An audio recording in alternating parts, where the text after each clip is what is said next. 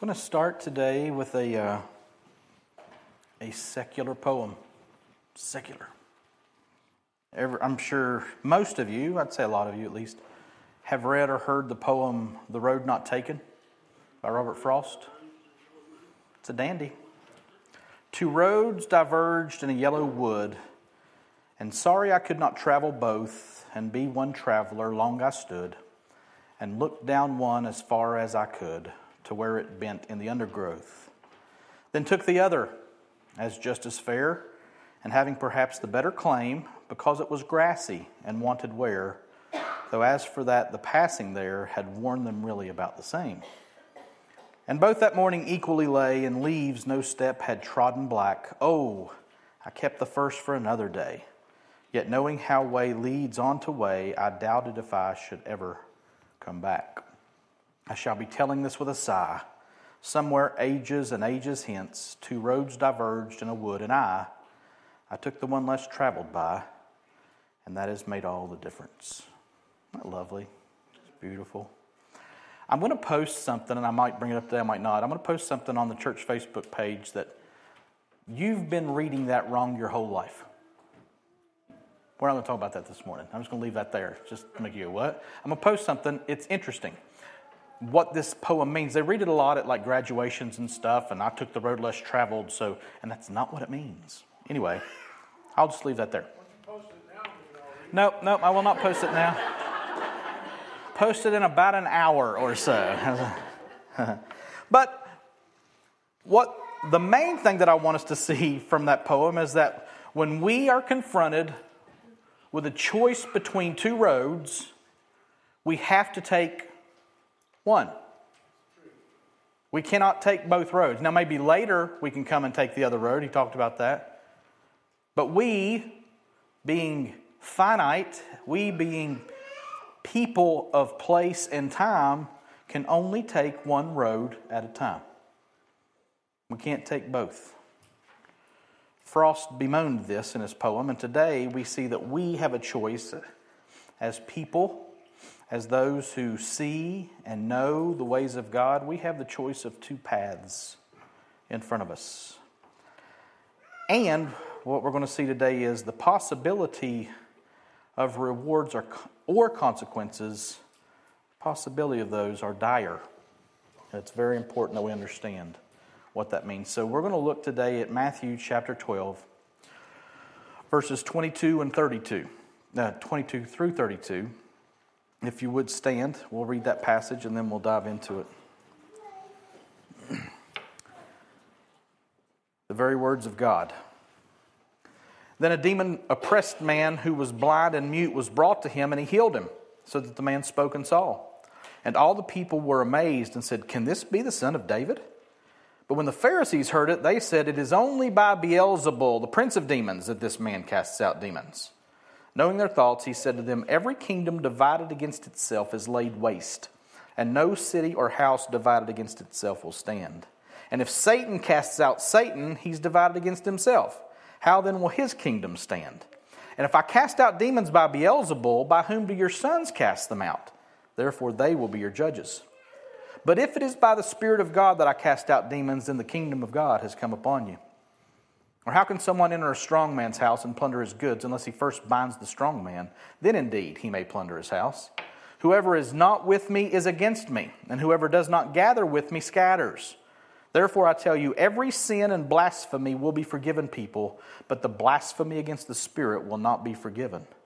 And whoever speaks a word against the Son of Man will be forgiven, but whoever speaks against the Holy Spirit will not be forgiven, either in this age or in the age to come." Let's pray. Father, we know that you are willing. We know that you are able to help us understand these words spoken by our Lord. And we know that you do that by the power of your Holy Spirit. Father, please, by that very same Spirit, teach and instruct us today. Convict us, draw us, do what needs to be done in your power. And we ask it in Jesus' name. Amen. You may be seated. You ever come up to a door that you don't necessarily want to open? Yeah, me too. This has been a surprising week for me in studying this passage. We'll start with verse 22. Then a demon-oppressed man who was blind and mute was brought to him, and he healed him, so that the man spoke and saw. So, here's this timestamp thing at the beginning of a passage. We don't know for sure when the then is here. We don't have a specific timestamp, but we know that it's in this progression that we've been seeing through chapters 11 and 12 of building doubt and opposition to Jesus and his ministry. He had enjoyed that period where everybody was just, hey, this is awesome, look what's going on, people are getting healed. That changed dramatically once the disciples came back from their being sent out and coming back. And opposition, doubt have been increasing since chapter 11. Chapter 11 at the beginning, even John the Baptist, right, was wondering, is Jesus really the Messiah or not? The crowds have still followed Jesus, but the religious leaders, led by the scribes and the Pharisees, are increasingly offended by Jesus and Jesus' claims to be the Son of Man, and saying things like, the Father has handed all things over to me. He's breaking the Sabbath, him and his disciples, by plucking grain. He's healing people on the Sabbath. I mean, how brazenly irreverent can you be, they think. Jesus even called himself the Lord of the Sabbath. And again, how aggressive can you be? How in your face can you be? That was the your mama thing we talked about, right?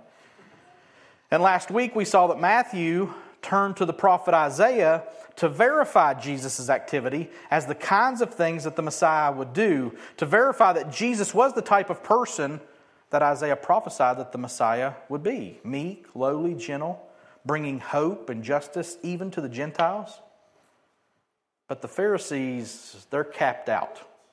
They've had all they can take, and they've made up their mind that Jesus has to be killed.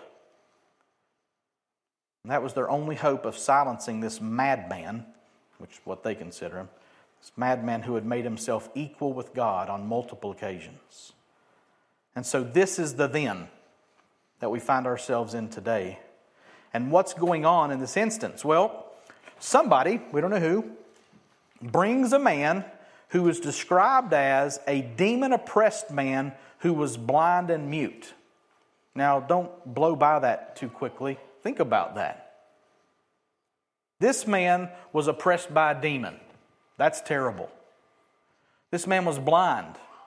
That makes him an outcast in society. It makes him probably a beggar. Well, if you're oppressed by a demon and you're a beggar, are people going to come around you? I doubt it. Oh, that's that demon-oppressed guy. Stay away from him. Who knows what he'll do? We don't know how old he is, how long he's been blind, mute, demon-oppressed. We don't know. He can't talk. He can't tell people what he needs. So imagine this demon-oppressed, blind, mute man sitting on the side of the road. Nobody approaching him. No hope. And somebody brings him to Jesus. I know somebody that can help you. He can't tell him yes or no. He just goes. This man was helpless and hopeless. And if you've been following the narrative at all, this is just the type of person that was a perfect candidate to be helped and given hope by Jesus. That's exactly what happens. And Jesus healed him so that the man spoke and saw. Demon's gone. He can see. He can talk. And I don't think that he had to learn the vocabulary. Well, if he just started talking, what in the world just happened? I can see you. I don't hear those voices anymore. Jesus healed him. And I think we have a tendency to read something like that and say, oh, that's cool. No. It's amazing. Life transformation in a moment. That's what God does.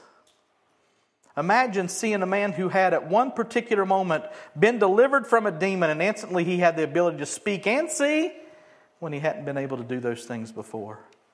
Was the demon to blame for the blindness and muteness? Maybe. But either way, a shockingly amazing miracle had just taken place as the power of the Messiah was displayed by this man, Jesus. How did people respond? And all the people were amazed, I'd say they were, and said, "Can this be the Son of David?" So all the people who saw this power displayed by Jesus were amazed. All. And this word for amazed means to be beside oneself, to make astonished, to throw into wonderment, to be astounded. All the people who saw this miracle, kind of a 3-in-1 miracle. We've seen Jesus heal blind people. We've seen him cast out demons. We hadn't seen him out a mute person. But here we see 3 things instantly delivered. And everybody that saw it, they were just beside themselves in wonder for what had happened. And we should be too, by the way. And what did their astonishment lead them to think? What did it lead them to feel? What did it lead them to say? They say, "Can this be the Son of David?" Now this is interesting. What have we said from the beginning of this study of the book of Matthew? Matthew is working to establish Jesus as the Messiah, the long-promised, soon-coming King of Israel. And whose throne was this Messiah supposed to sit on? David's. God had made a covenant with David that one of his descendants would sit on the throne of God's people for all eternity. And the people of Israel looked forward to this forever king with great anticipation. This, quote, Son of David would bring about the eternal kingdom of God. And now what's the question of the people who see this amazing miracle? Can this be the Son of David? Now there's a lot of doubt pent up in that question, but there's a little glimmer of hope. They're kind of going, What's that lady that does, anybody know what I'm talking about, the meme? Where the lady's going, and then she, right. That's kind of what's going on here. They're like, maybe. Somebody needs to make that today, by the way. Could this be the Son of David?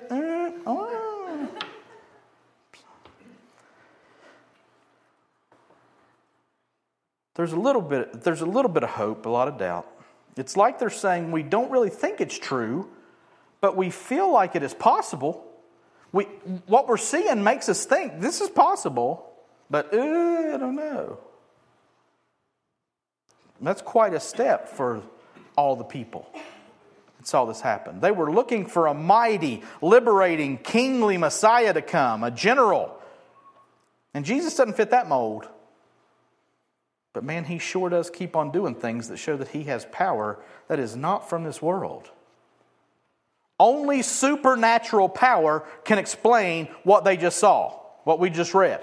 Normal, everyday people just don't do things like this. We haven't seen anything like this before, they're thinking. Now, it may not fit our expectations of the one that God is sending, but this guy is way more than we can process. Can this be the Son of David? Maybe, possibly. Is there a little glimmer of hope? Seems like there's that glimmer of hope and people are going, oh, well, not the Pharisees.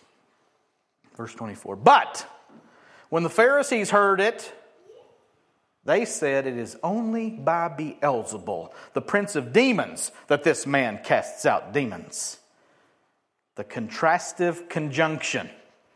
But all the people were amazed. A little glimmer of hope. Can this be the Son of David? But sets us up for some opposition, doesn't it? And who are our classic opposers, antagonists in this gospel so far? Pharisees. But when the Pharisees heard it, this makes it seem that the Pharisees weren't there to see it happen. But people were letting them know, hey, that Jesus guy just healed a man that was demon-oppressed and blind and mute. Dude just started talking, said he could see everything, didn't hear the voices anymore. It was amazing. And can't you just see the Pharisaic heads pull back? Brows furrow, frowns pop up. Jesus. They weren't amazed. They were disgusted. This Jesus fellow surely couldn't do anything good. Could he? Of course not, no. But check out their response, their explanation for what's going on here. It is only by Beelzebul, the prince of demons, that this man casts out demons. This is not the first time we've seen this, right? One thing to note here is that they do not doubt for a second that something supernatural happened. There's no doubt in their minds about that. Okay, that happened, but they don't try to refute the supernaturality of it, but they suggest instead that the supernatural power came not from God, but from an evil source. Obviously, to the Pharisees at least, God couldn't be behind all of this. That's crazy talk in their minds. So if something supernatural happened and God didn't do it, who had to do it?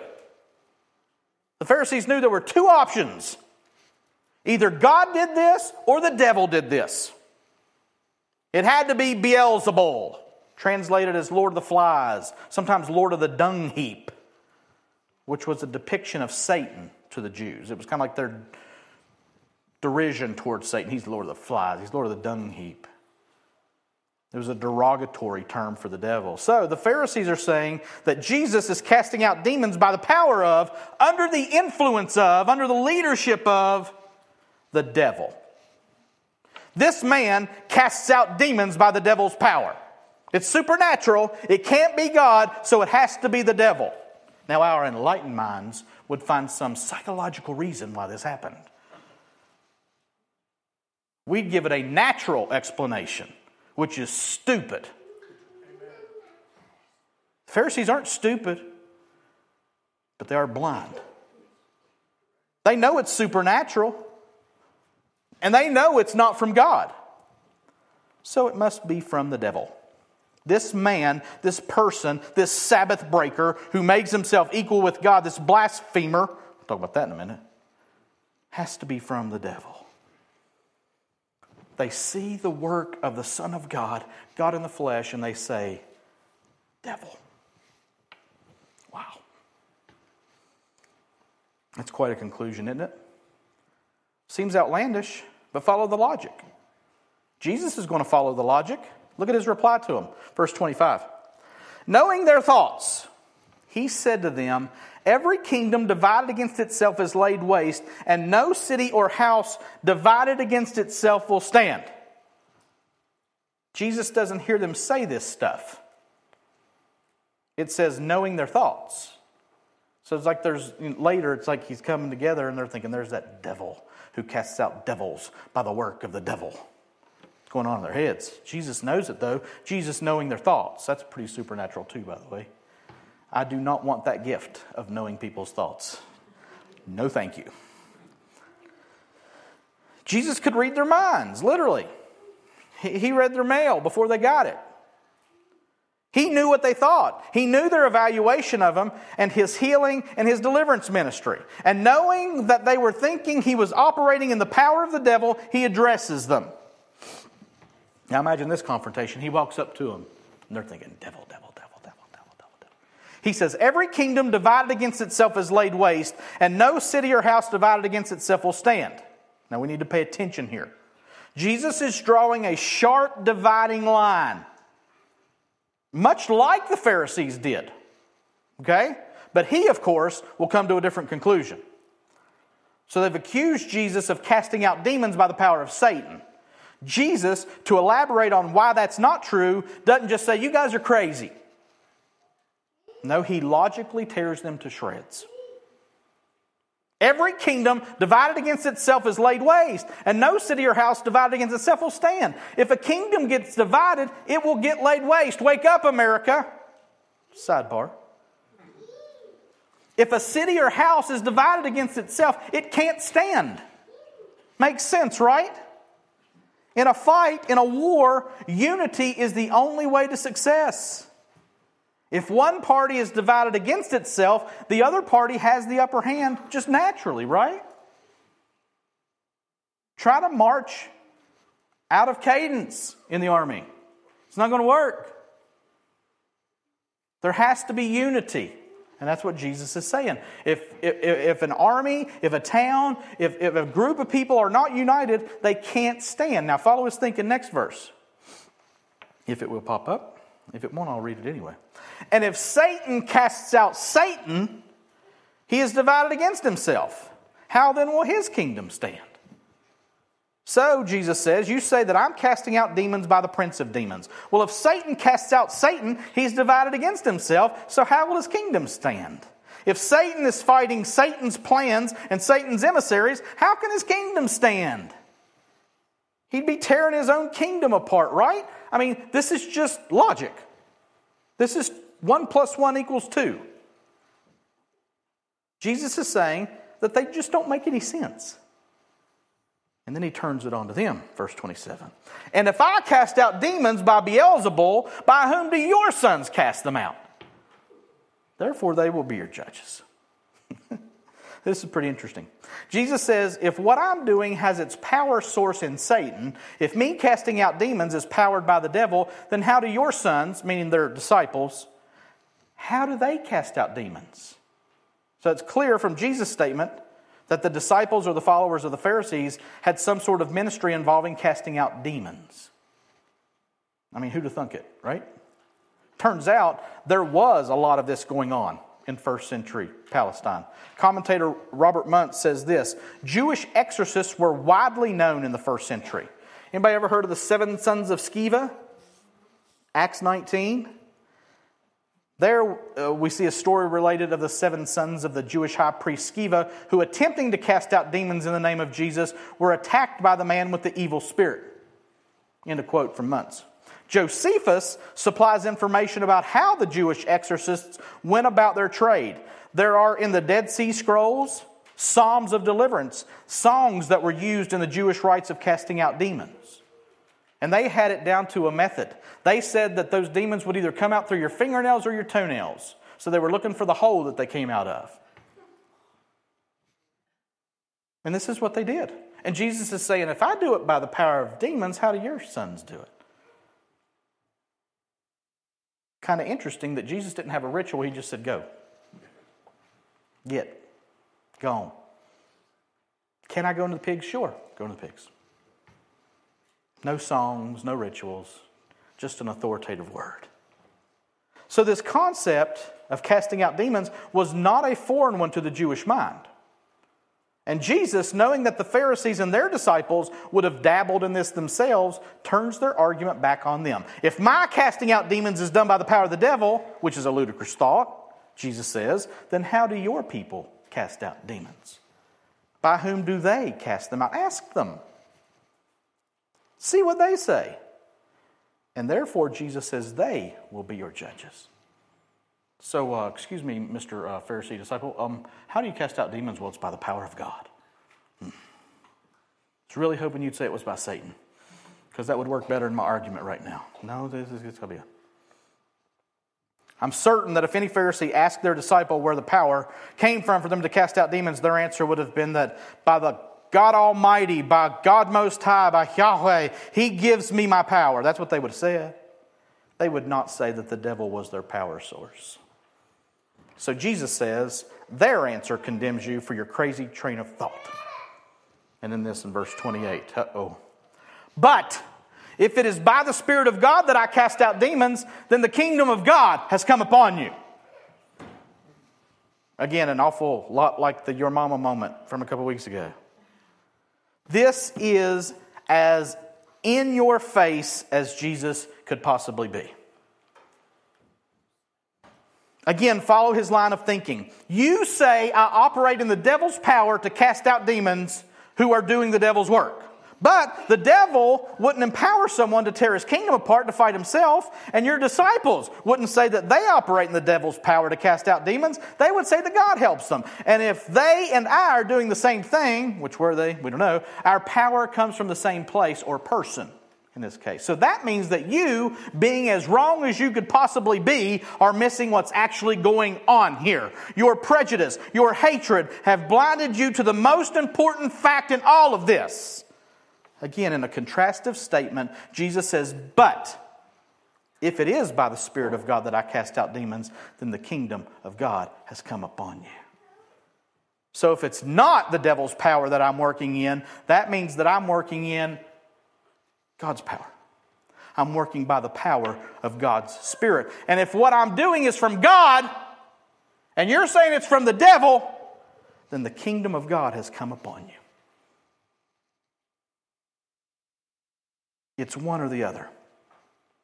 And you, Pharisee, stand there rolling the eyes of your hearts at what I'm doing, and you're missing the activity of God which has come upon you. You're missing the very plan of God that you say that you're looking for. As you fast and pray and give and perform your religious acts, saying that you're seeking and serving God, His kingdom has come upon you, and you don't even know it. In Jesus' deliberate and irrevocable logic, He has painted them into a corner and nailed them to the wall with the conclusion that they have no idea what God is doing, how He is operating, what His kingdom looks like, and thusly who God even is in the first place.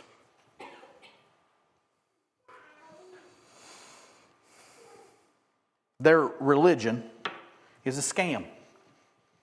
It's a sham. They are hypocritical play actors who are doing what they are doing for themselves and their kingdoms, not God and His kingdom.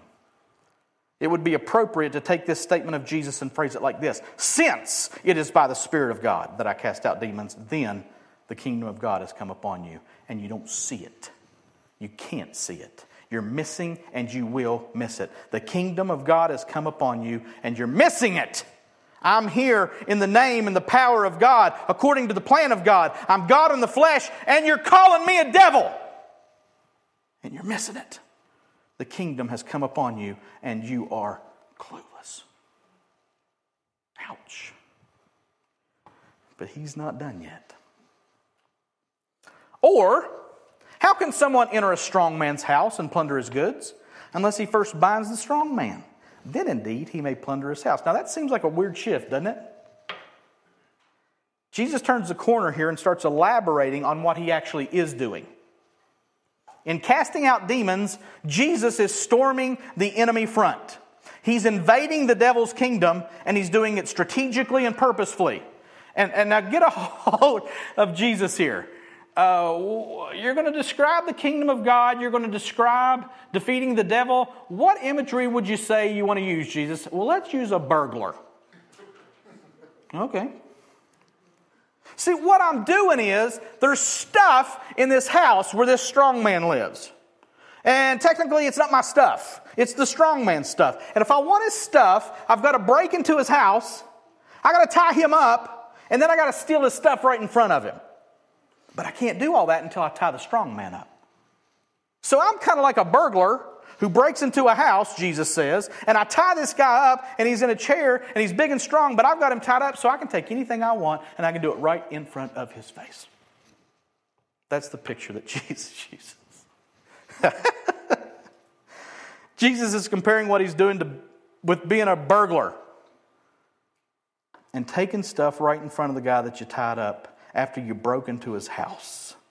Jesus is saying that He has entered the strong man, here referring to Satan's house, and he's plundering his goods. As Jesus casts out demons, it's like the devil is sitting there tied up, watching Jesus take the souls of men as He frees them from demonic oppression. It's quite a picture, isn't it? I'm taking him with me. He don't live here anymore. And I'm not going to untie you when I leave here, by the way. Jesus is making it clear that He is not in league with Satan, but is literally taking Satan's stuff from him like a burglar stealing a strong man's stuff from him after tying him up. That strong man would not be happy with the burglar, now would he? Of course he wouldn't be. So, no, Jesus is not in league with Satan, but is his blatant enemy, making sport of him as he operates in the power of God's very Spirit, ushering in God's very kingdom. He's doing God's work. And they need to know this because, verse 30. Whoever is not with me is against me, and whoever does not gather with me scatters. Jesus has made it clear that He is operating in the power of God's Spirit. He has made it clear that He's opposed to the devil, and now here He draws a sharp dividing line, which He said He would do, right? I haven't come to bring peace but a sword. He draws a sharp dividing line between those who are with Him and those who aren't. And those who aren't with him, Jesus says, without any other qualification, are against him. Two options. You're either for Jesus, with Jesus, or you're against Jesus. Now frame that up in the context of the flow of thought here. Whose side is Jesus on? Whose power is he operating in? God's. And if you're not with him, you're against him. And therefore, if you're not with him, you're not with God. You're actually against God. Now remember, he's talking to the Pharisees. And they've made it pretty clear that they're the high and holy ones and that they are indeed against him. So Jesus says plainly, the Pharisees are against God. The Pharisees are against God's plan. The Pharisees are against God's man. He says it again in just a little bit different way when he says, and whoever does not gather with me scatters. Same type of thought. Either you're bringing people in or you're scattering them away from God. Either you're drawing people in, gathering like a good shepherd, the good shepherd, or you're causing them to be scattered. Which is Jesus saying that the Pharisees are really running people away from God in what they're doing. Jesus is saying there are only two options, two camps, two armies, two kingdoms, no more, no less, exactly two. There's his side, which is God's side, or there's the Pharisees' side, which is not God's side, which makes it the devil's side. There's God's kingdom and there's man's kingdom, which is in the devil's kingdom, which is really being ruled by the strong man, the enemy of God. So Jesus clearly puts the Pharisees in the devil's camp, calls them the devil's people doing the devil's work. The Pharisees are against God and are scattering those who would come to God otherwise. Jesus looks at them and turns the tables on them 180 degrees. They had accused him of working with and for the devil, and he reflects that directly back onto them. And here's the rub. He's God in the flesh. He is the truth. So his word is authoritative and theirs is not. So their opinion does not count. Only his truth does. And his truth is that they are on the wrong side of the dichotomy. They've chosen the wrong road. And they're bringing people with them, shoving people up the road in front of them. They're in the wrong camp. They're against God. Dang. That's a bad day. But he ain't done. Then there's this. Therefore, I tell you, every sin and blasphemy will be forgiven people, but the blasphemy against the Spirit will not be forgiven. All right then. That escalated quickly, didn't it? Now keep in mind, all that we've talked about to this point, context is key. Always. Notice the first word of the verse. Therefore. In light of Jesus being accused of casting out demons by the power of the devil, and Jesus making it clear that that's preposterous because divided kingdoms can't stand, and then making it clear that he's working in the power of God, and the Pharisees are in the only other camp that there is, therefore, Jesus says, every sin and blasphemy will be forgiven people, but the blasphemy against the Spirit will not be forgiven. Now, that'll send a shiver up your spine, won't it? That'll make you squirm in your chair a little bit, won't it? And what's our fear here as we read that? Have I committed that sin? Will I commit that sin?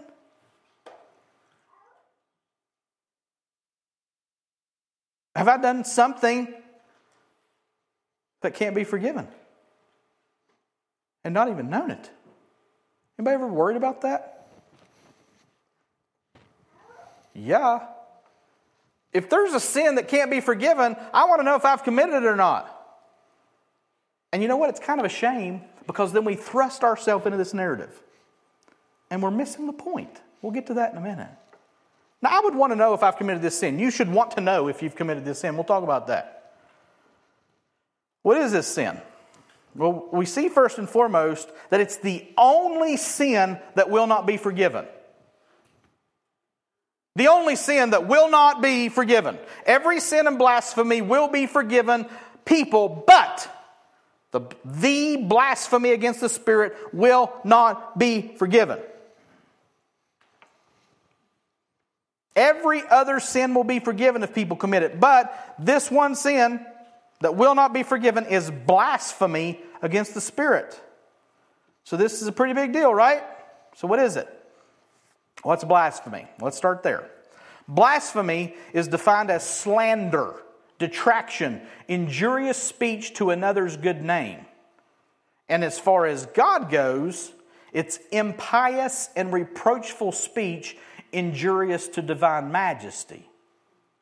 So it's chiefly a verbal sin. Something somebody says. And that saying, those words are, here in our context, injurious, impious against the Spirit, the Holy Spirit, the Spirit of God. So it's speaking against the Holy Spirit in a way that makes Him look not holy. Speaking against the Holy Spirit that makes Him not God. You say, oh shoot, I might have done that. Speaking against Him, speaking against what He's doing, and saying that, well, maybe that's the devil doing it. Sound familiar? Yeah, it's exactly what we heard today, right? It's exactly what the Pharisees did. They saw the Holy Spirit of God, or heard that the Holy Spirit of God had done something miraculous through this Jesus fellow to deliver a demon-oppressed man, to heal that man who was blind and mute, and they said the devil did that. And Jesus says they will never be forgiven. Well, maybe they'll repent. Jesus says they will never be forgiven. He says that is the one sin that will not be forgiven. It will not. It's the one sin that won't be forgiven. You call the Spirit and His work the devil, and you will not be forgiven, He says. Therefore, Jesus says, since there's only two camps, and the Pharisees have chosen to call God the devil, that sin will not be forgiven. So Jesus is not going to give them a chance to repent? Maybe Jesus knew that they weren't going to repent. Maybe Jesus knew that what they had done was because the trajectory that they were on was leading them straight to hell anyway. A little more elaboration in verse 32 as we finish up. And whoever speaks a word against the Son of Man will be forgiven. But whoever speaks against the Holy Spirit will not be forgiven, either in this age or in the age to come. Jesus amps up the clarity on this specific sin in our last verse today. He says that if anybody speaks a word against, if anybody blasphemes the Son of Man, which is Jesus, they can be forgiven. So what's the difference here? Trinitarian issue? Maybe Jesus wasn't God? Let's stop there. God is God the Father, God the Son, God the Holy Spirit. God the Son is equal with God the Father and God the Holy Spirit. God the Holy Spirit is equal with God the Father and God the Son. God the Father is equal with the Son and the Spirit. And my brain hurts. So why is it unforgivable to blaspheme the Holy Spirit, but not so the Son of Man? God the Son. A little inflection here, I think. I think the fact that Jesus refers to Himself as the Son of Man here can carry a couple of meanings. We've seen this a couple times already, that title Son of Man that Jesus seems to prefer for Himself comes from Daniel's vision and has direct messianic implications.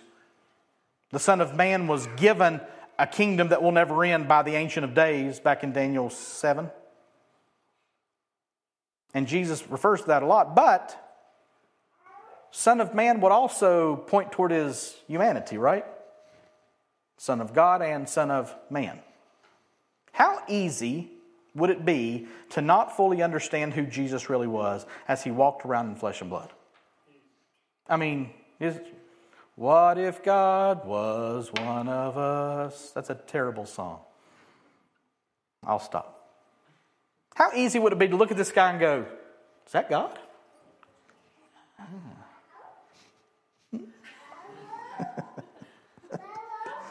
The Scriptures are clear that there was an emptying of some divine prerogatives, so that Jesus the man, a Son of Man, born of a woman, could be not understood. Somebody could probably speak against him, and that wouldn't be unforgivable. But to know that supernatural occurrences are taking place, to know that either the devil or the Holy Spirit is acting, and to make a determination that God's Spirit and God's work may be from the devil, well, that's not ever going to be okay. And not just now, but either in this age or in the age to come. You're like, well, I'll repent once I go to heaven and face God. No, you won't. You call the Spirit of God the devil and attribute His power and working to that same devil, which is exactly what the Pharisees did. And you not only don't know God, you're accusing God of being evil, which is the very essence of blasphemy. And there is no hope for you. Ever.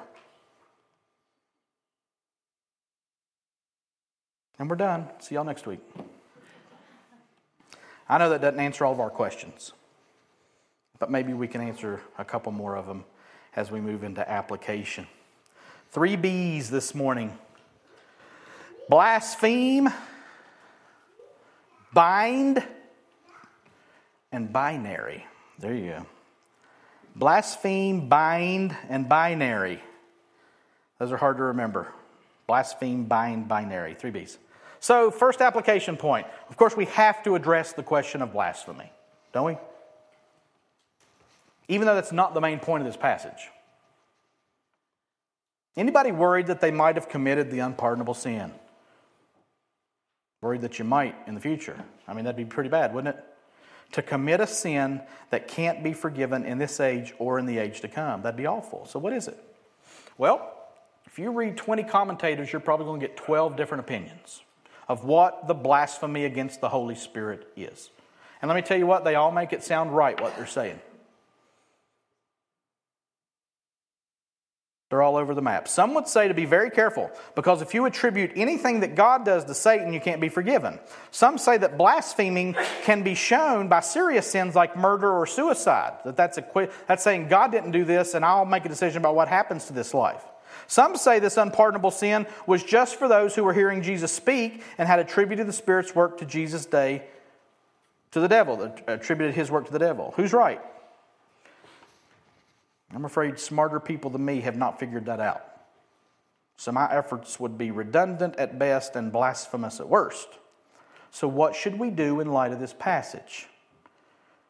Should we worry that we committed the unpardonable sin? Or that we might, either on purpose or by accident? Well, that's not the point of this passage. Jesus is not trying to scare people into obedience. Jesus is not trying to scare people into doing the right thing, and you better be very careful, because if you do the wrong thing, I'm never going to forgive you. Is that the tone of God? There is no fear in love. 1 John 4, I don't have it up here. It's coming to my head now. 8? There's no, I'll quote it. I don't know the reference. I don't know the chapter and verse. There's no fear in love, but perfect love casts out fear. Because fear involves torment or punishment. Those who fear have not been made perfect in love. That's God. Amen. God's people do not walk around in fear that God is going to punish them. Once your enemy, now seated at your table. The wrath of God completely satisfied. Listen to me, Christian. You have not and you will not commit the unpardonable sin. Whew. But what if... Stop it! Or I'm going to put you in a box. You cannot, because the wrath of God is completely satisfied. And every sin you have ever committed and will commit were washed away by the blood of Jesus. The point of this text is not to scare you into thinking that you might commit this sin. That's not the point. Now, we do have to be very careful not to blaspheme, right? Blasphemy is a sin. And you can commit blasphemy.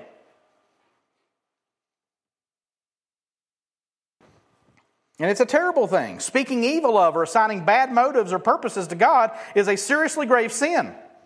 R.C. Sproul said he had a minister friend, a guy who was a minister, who was angry with God and accused God of not caring about his situation and not providing for him. That's blasphemous.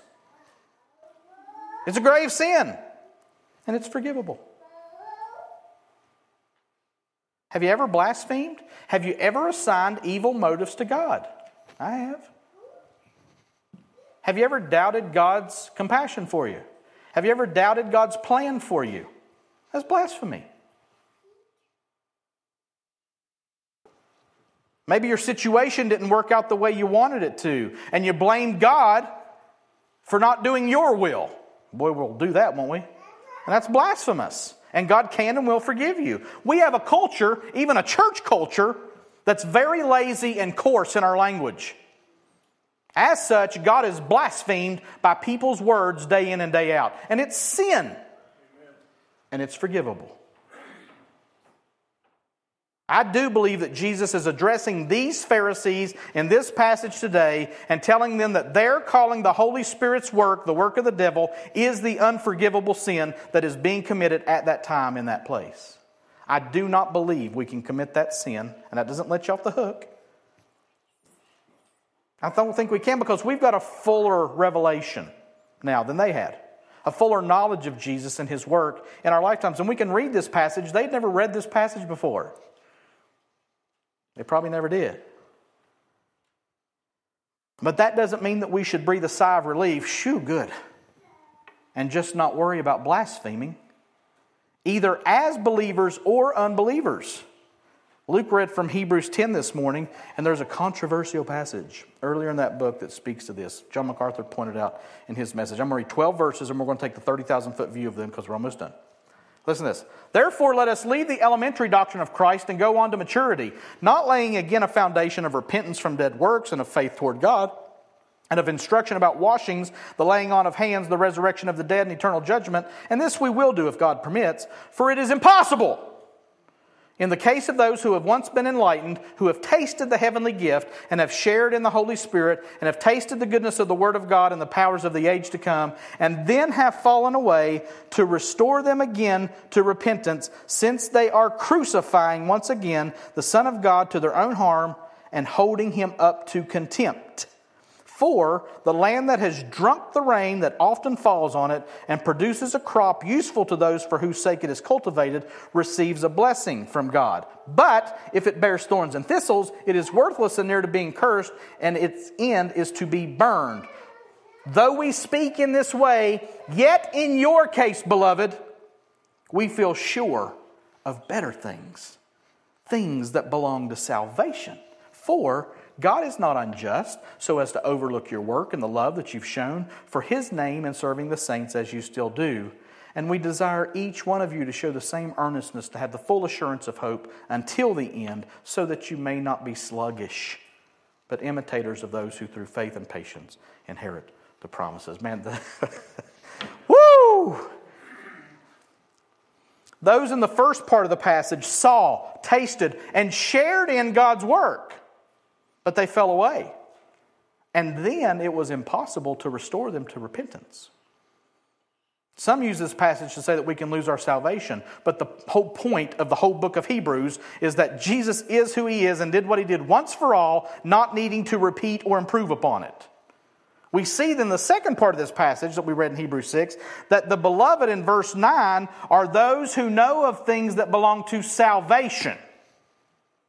The other people didn't know these salvation things. They had glimpses, but they fell away before salvation and fell into bearing thorns and thistles. They were worthless, and their end is to be burned. This is unforgivable as well.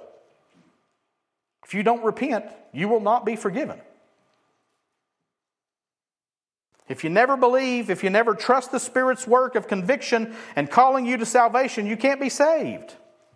Don't taste and fall away. I didn't really like that so much. I don't like that Bible stuff. It's just a little too hard for me. I mean, God loves everybody, right? The end is to be burned. Can't be forgiven for that. If you never turn around, if you never repent. That's what we've got to worry about in our age, in our time. So don't blaspheme. That's application point 1. And in with that real quick, listen to me. You have not committed a single sin that God can't forgive. That's awful good news. Because some of you are thinking, well, back when I was a teenager, back when I was a young adult, back when this happened and that, there's nothing that God can't forgive you for. Woo! That's good news. Blaspheme. Sorry, buddy. Second application point, bind. This is really kind of a side note. Let me ask you this question. Are we to bind Satan? Some use this passage today and 2 others in Matthew 16 and Matthew 18 where Jesus says, whatever you bind on earth will be bound in heaven. And they call on us to bind Satan. Like when they pray for themselves or pray for others, they say, I bind you, Satan, and render you powerless in this situation. I bind up the strong man. Well, that's not what our passage said today. It's not what Jesus called his people to, and it's not what we'll see when we get to Matthew 16 and Matthew 18. Simple application point. We are not called to, nor instructed, nor commanded to bind Satan. And if that changes your prayers, praise God. Jesus said in our passage today that he bound Satan.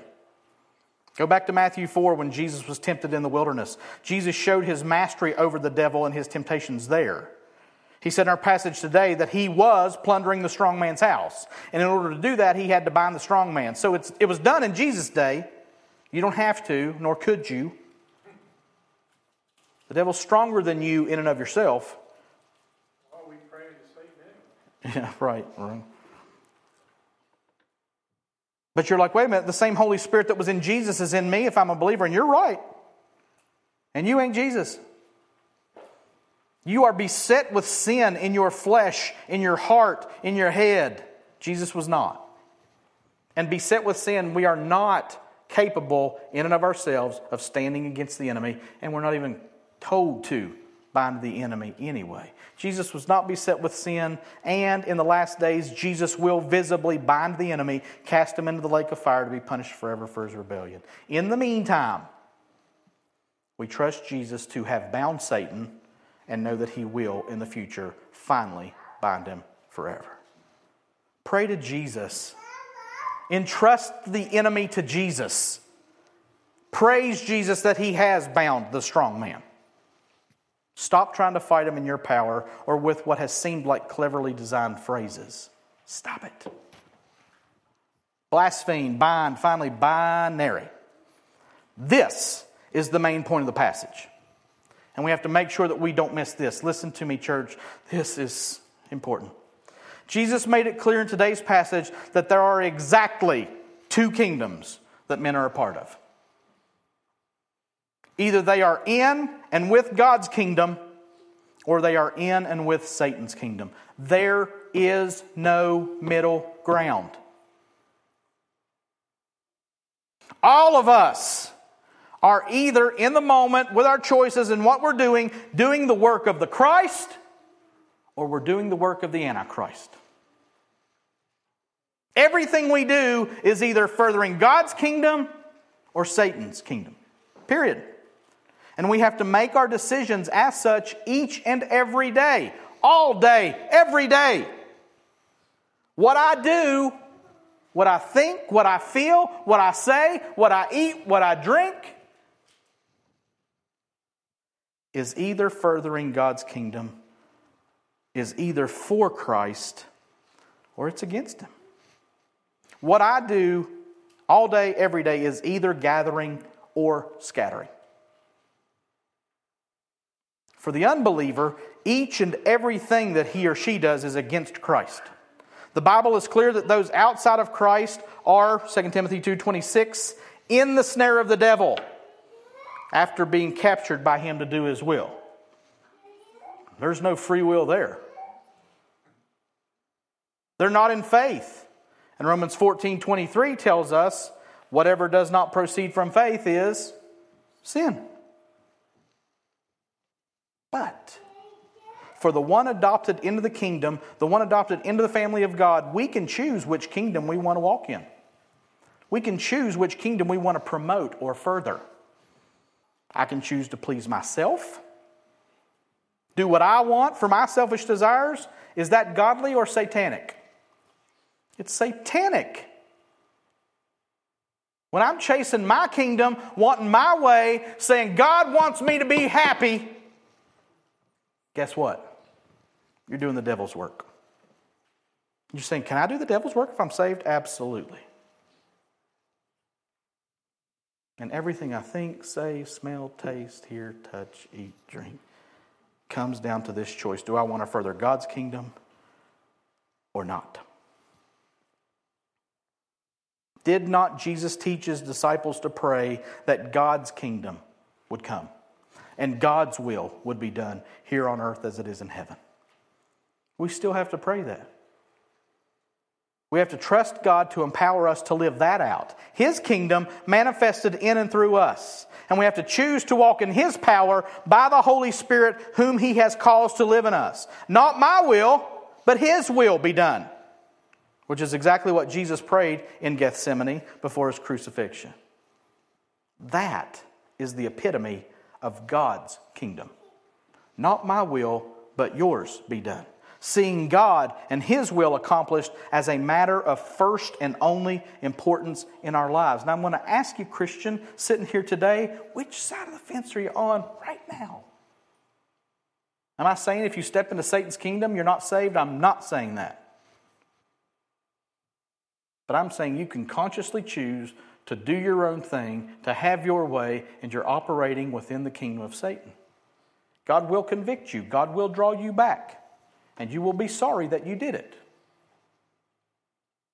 How much of your day, Christian, is spent focusing on the kingdom of God? That's a little bit convicting to me. I'm thinking about what I got to do next, what time I got to get up so that I can get to work, so that I can make the money that I want to make, so that I can buy what I want to buy, so that I can get what I like and impress people that I do like or don't like, so that I can do the things that make me feel good, so that I can eat the food that I like to eat, do the things, sleep when I want to sleep, do what I want to do. Our Father, who art in heaven, hallowed be thy name. Thy kingdom come. Thy will be done on earth as it is in heaven. Do not miss the point worrying about this unpardonable sin thing, which is important, but don't miss the point that you are in a battle every day of your life to choose between two kingdoms. And you cannot walk them both. Two paths. If you don't know Jesus this morning, you are walking on the path within the kingdom of Satan. And you need to cry forth to God for deliverance from this kingdom so that you can walk God's path and see God's kingdom manifest in your life. He has to do that. Call out to Him to do that and walk His road and look for His kingdom to be accomplished in your life. Two choices. I pray that we make the right one. Let's pray. God, help us to be conscious of the choices that we are making. Help us to know that we are choosing one path or the other at all times. God, I pray that we would be those who do not blaspheme. I pray that we would not waste our time trying to bind Satan after you've already done it. And God, I pray that we would see that there are two paths in front of us at all times. May we not be those who with a sigh choose the one we don't really want to take. May we with confidence and joy choose your path and glorify you as we do it. We ask it in Jesus' name. Amen. Would you stand and receive a benediction? Now to Him who is able to keep you from stumbling and to present you blameless before the presence of His glory with great joy, to the only God our Savior, through Jesus Christ our Lord, be glory, majesty, dominion, and authority before all time and now and forever. And all God's people said, amen. Stay and eat with us if you can. You're dismissed.